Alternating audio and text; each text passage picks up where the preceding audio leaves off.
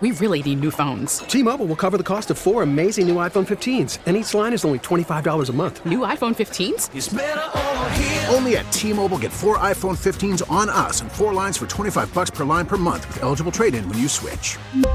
Minimum of 4 lines for $25 per line per month with autopay discount using debit or bank account. $5 more per line without autopay, plus taxes and fees. Phone fee at 24 monthly bill credits for well-qualified customers. Contact us before canceling account to continue bill credits or credit stop and balance on required finance agreement due. $35 per line connection charge applies. See T-Mobile.com. We get it. Attention spans just aren't what they used to be. Heads in social media and eyes on Netflix. But what do people do with their ears? Well, for one, they're listening to audio. Americans spend 4.4 hours with audio every day. Oh, and you want the proof? Well, you just sat through this ad that's now approaching 30 seconds. What could you say to a potential customer in 30 seconds? Let Odyssey put together a media plan tailor-made for your unique marketing needs. Advertise with Odyssey. Visit ads.odyssey.com. All righty then, welcome back to the morning show. That's a nice variation of No One Likes Us. A little punk action there. Pretty cool. All right, no one likes us, but everybody wants to come here to Philadelphia, partly because when you come to Philadelphia, you get to listen to this man regularly. That would be Ross Tucker. Good morning, Ross. Al, Rhea, good morning. How are you? Good morning. We're doing great, Ross. What's not to like? Everybody wants to come to Philadelphia. Everybody in the NFL, everybody in Major League Baseball, they want to come to Philly. You know what? There's something to that right now, for sure. I think it's so interesting because it was just, last offseason that the perception of Negadelphia or whatever, I think is one of the reasons why Deshaun Watson and Russell Wilson didn't want any part of it. Thank God. Thank God, by the way. Thank God they didn't want any part of it. And now it's like everyone – it's like anything else in life, right? When people are really, really passionate, you can either look at that as a positive or a negative. For guys like Brian Dawkins or Chase Utley who are beloved, it couldn't be more of a positive. For people like Ben Simmons who are not, it couldn't be more of a negative. So last year, those guys were concerned with the negative aspects of it. I think especially the baseball guys, but even like A.J. Brown. I mean, you hear the baseball guys talk that have played for other teams, even like a Bryce Harper. And then you hear A.J. Brown. It's not like this where they used to play. Yeah. Well, and that's the crazy thing, Ross, is that he comes here from Tennessee, has the big game, obviously, after having a couple games that were a little off. Right. Catches 2 touchdown passes, over 100 yards. Eagles fans, from what I've heard, were kind of giving it to the Titans owner's box. Yeah, turn around, pointing at him. And then yesterday, the GM gets fired. Coincidence? I don't believe in coincidences, Rhea. So, no, absolutely not. I would say this to the owner. Did you have to make it like that obvious? I mean, there's got to be more to it. What I always want on these – it's funny. I did the Titans-Bills game, the opener, on Monday Night Football. They got crushed by them, right? They did. It's the only other game where they got crushed. But I asked the PR guys, I was like, listen, what was the deal with AJ? Like, did the owner not want to pay? Like, what was it, the GM or was it the owner? Because I know it wasn't Vrabel. No, and the guy just looked at me and was like, yeah, that's not really, I don't know. Because I was dying to know the backstory. Because here's what I think is crazy, right? Not only were the Eagles willing to give him that contract, think about it this way. They were willing to give up a first-round pick and a fourth-round pick or whatever for the right to pay him that contract. The Titans already had him. Yeah. They didn't have to give up anything. All they had to do was give him the money. All they did. And by the way, he wanted to be there. He's from the South. Yep. Nashville's like the capital of the South now. He wanted to be there. He was hurt when they did that. I mean, that was yeah. So we have Tom Pelissero from the NFL Network, which was kind of funny. I think he buried the lead in here. What was communicated to Robinson was that ownership was not happy about the direction of the roster that he had assembled, even though at this point, as you mentioned, the Titans are 7-5, and they've got a more than 3-game lead in the AFC South division. Certainly, as you look through Robinson's drafts, he's had some big hits. He drafted Derrick Henry and A.J. Brown. He drafted Harold Landry. He also had some high-profile misses, including the likes of Isaiah Wilson and most recently Caleb Farley, who has struggled to be on the field. If you go back about a month or so ago, Mike Vrabel spoke in a press conference and was asked about the offense, and he said, if you haven't figured it out yet, this is how we're going to have to play.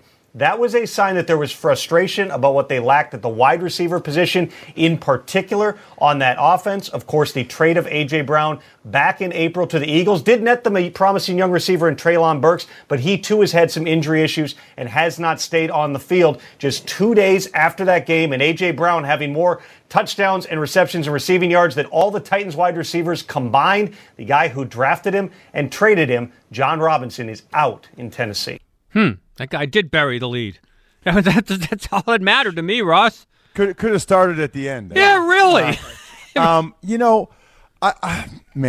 always am so intrigued by these situations because the one thing I can tell you, having played for 5 teams, the owners in general have more involvement, I think, for certain franchises than people realize. Mm-hmm. I mean, I've had coaches and front office execs tell me after the fact, yeah, we didn't want to cut Bledsoe, but the owner made us, or whatever, right? Like they'll tell you that.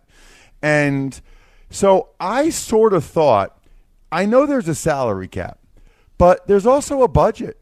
And some of these teams, they don't make a lot of money off the field. Like, they really want to make sure they're making a certain amount of money every season. And I wondered if the owners said to John Robinson, we're not going there. We're not paying him $25 a year. We're not paying him that much guaranteed. Obviously, with them firing him, it would seem to be that that's not the case. But here's my question. Do we really think that John Robinson, with a move this big, didn't keep the ownership abreast of what he was thinking?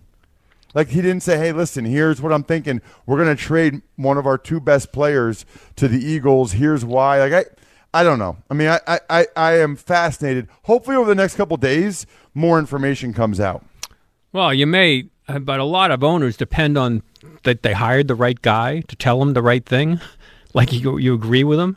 And then when your coach isn't even on board, that's and is this the coach wanting more power, maybe, yeah. Ross? Well, that's very interesting, Rhea. I played with Vrabel in 05 and 06 in New England, and I can't imagine how, knowing him or really anybody, that's got to be hard, right? Like, it's his job. It's his reputation on the line.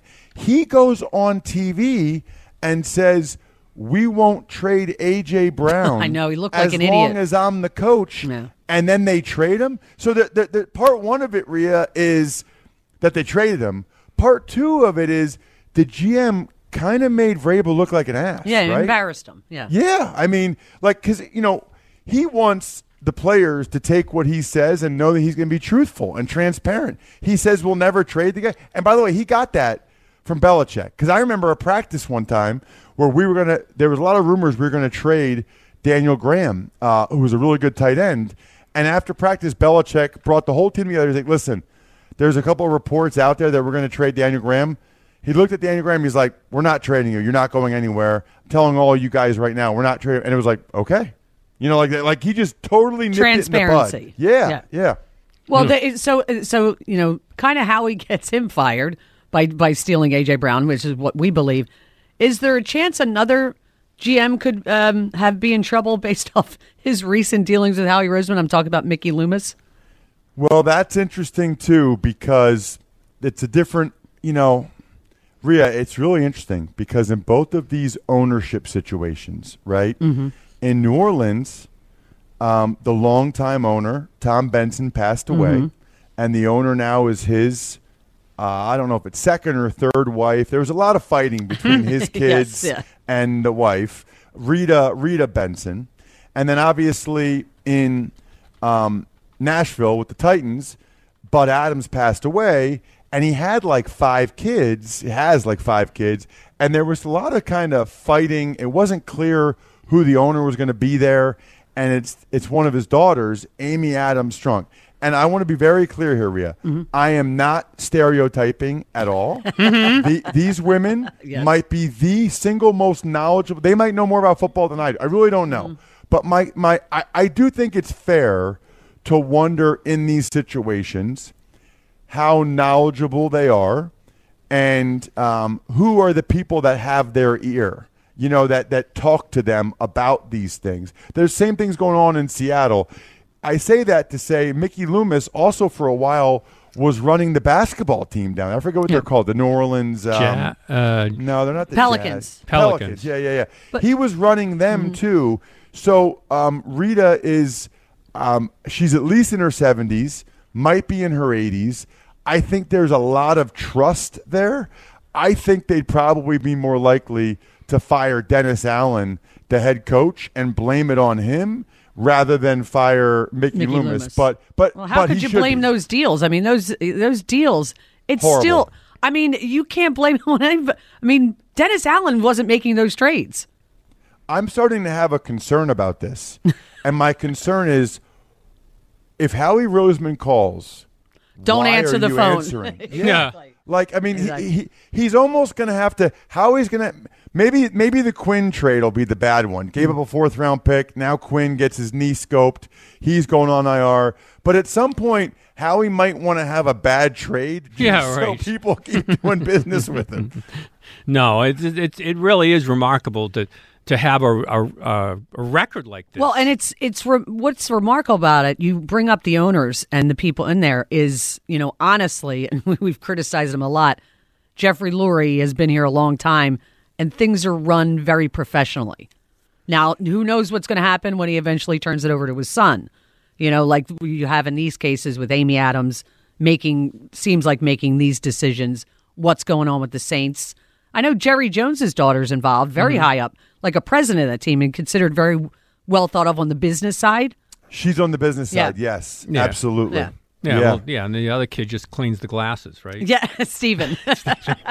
And honestly, like Rhea, they might be the most knowledgeable. I don't know. There's so many women in football now. It's awesome. I just don't know that. I just don't know. Well, it's ham-handed to fire a GM when your team is 7-5 and atop the division. Well, the timing of it is just bizarre. When's the last time?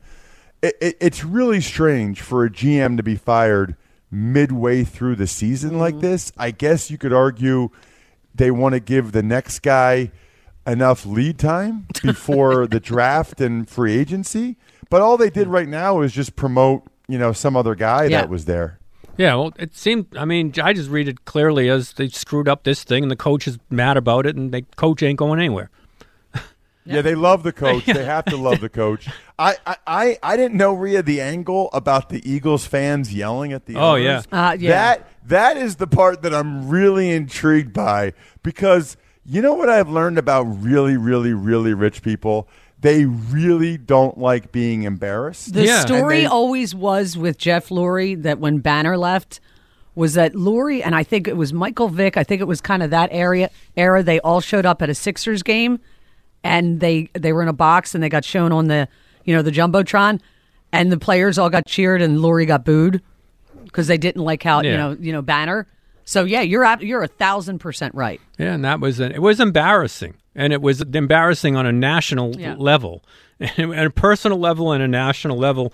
And this guy just fed off of it. I mean, I don't know what you think, Russ, but I actually think that this was part of the mental edge that the Eagles had in this, and I think they were so geeked up, they went off.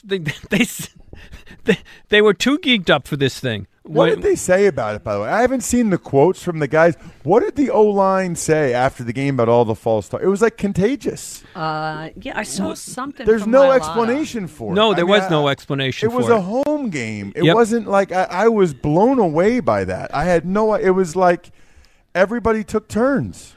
No, it was to overcome that was something you rarely see. Like the Eagles are at that point where it's almost like the only the one team that can beat them is themselves, and they actually beat them. They could have beaten themselves on Sunday. They really could have beaten themselves early in the game when that happened. They still overcame all of that. That's how dominant they were on Sunday. And I think their explanations were not specific to anything. It was just it was like an overall just an anxious team. Sirianni he was on with us. Yeah, he took responsibility. He said whenever it's pre-snap penalties, that's coaching. So I don't know. You know what? I don't agree with that. Well, that's at why I all. want to ask you as an offensive lineman. No. Okay. So to me, I can live with aggression penalties. Yeah. Maybe a personal foul or a pass interference.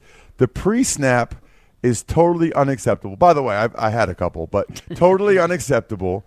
And I just don't really understand it. These are veteran guys, and you might have one, but to have that many, I didn't know if maybe the Titans were given a false cadence. Well, here's what they were doing according to The Athletic, and I saw this in Bleeding Green Nation, that Titans head coach Mike Vrabel noted it was a hodgepodge official crew who had not worked together. Because I thought a couple of them, I was complaining, at the game with my friends that I was watching it with, that I thought a couple of them were discretionary and were kind of a little ticky-tack.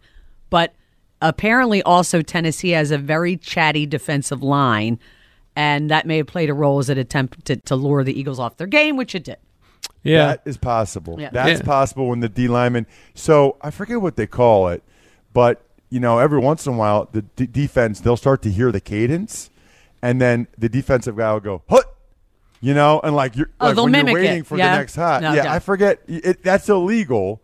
It's called it's called disconcerting signals, which is amazing. What? Like disconcerting. How about just like fake signals? Wechter just said to me he thinks the Eagles got called for that earlier in the season. It's what is it called? Disconcerting signals? Yeah, disconcerting signals. Yes, when the defense tries to fake or mimic the offense's snap count. You're not allowed? No, you're not. No. Well, because then how do you know the difference, Al, between your guys and their guys? This is why we have Ross Tucker on. That's right. Penalty occurs when the defense is trying to mimic the cadence. It's I don't know. Disconcerting acts or signals penalty. I go on the ice, I yell, and the other guy sends a pass. I'm like, you're the idiot, not me.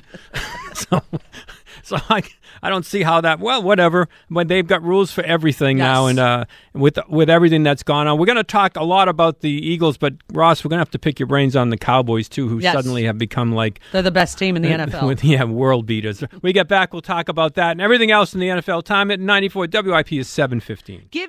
We really need new phones. T-Mobile will cover the cost of 4 amazing new iPhone 15s, and each line is only $25 a month. New iPhone 15s? It's better over here. Only at T-Mobile, get 4 iPhone 15s on us and 4 lines for $25 per line per month with eligible trade-in when you switch.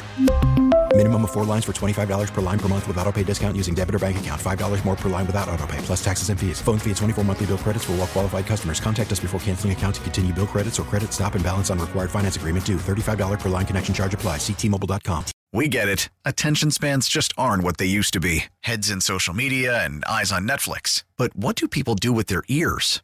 Well, for one, they're listening to audio. Americans spend 4.4 hours with audio every day. Oh, and you want the proof? Well, you just sat through this ad that's now approaching 30 seconds. What could you say to a potential customer in 30 seconds? Let Odyssey put together a media plan tailor-made for your unique marketing needs. Advertise with Odyssey. Visit ads.odyssey.com.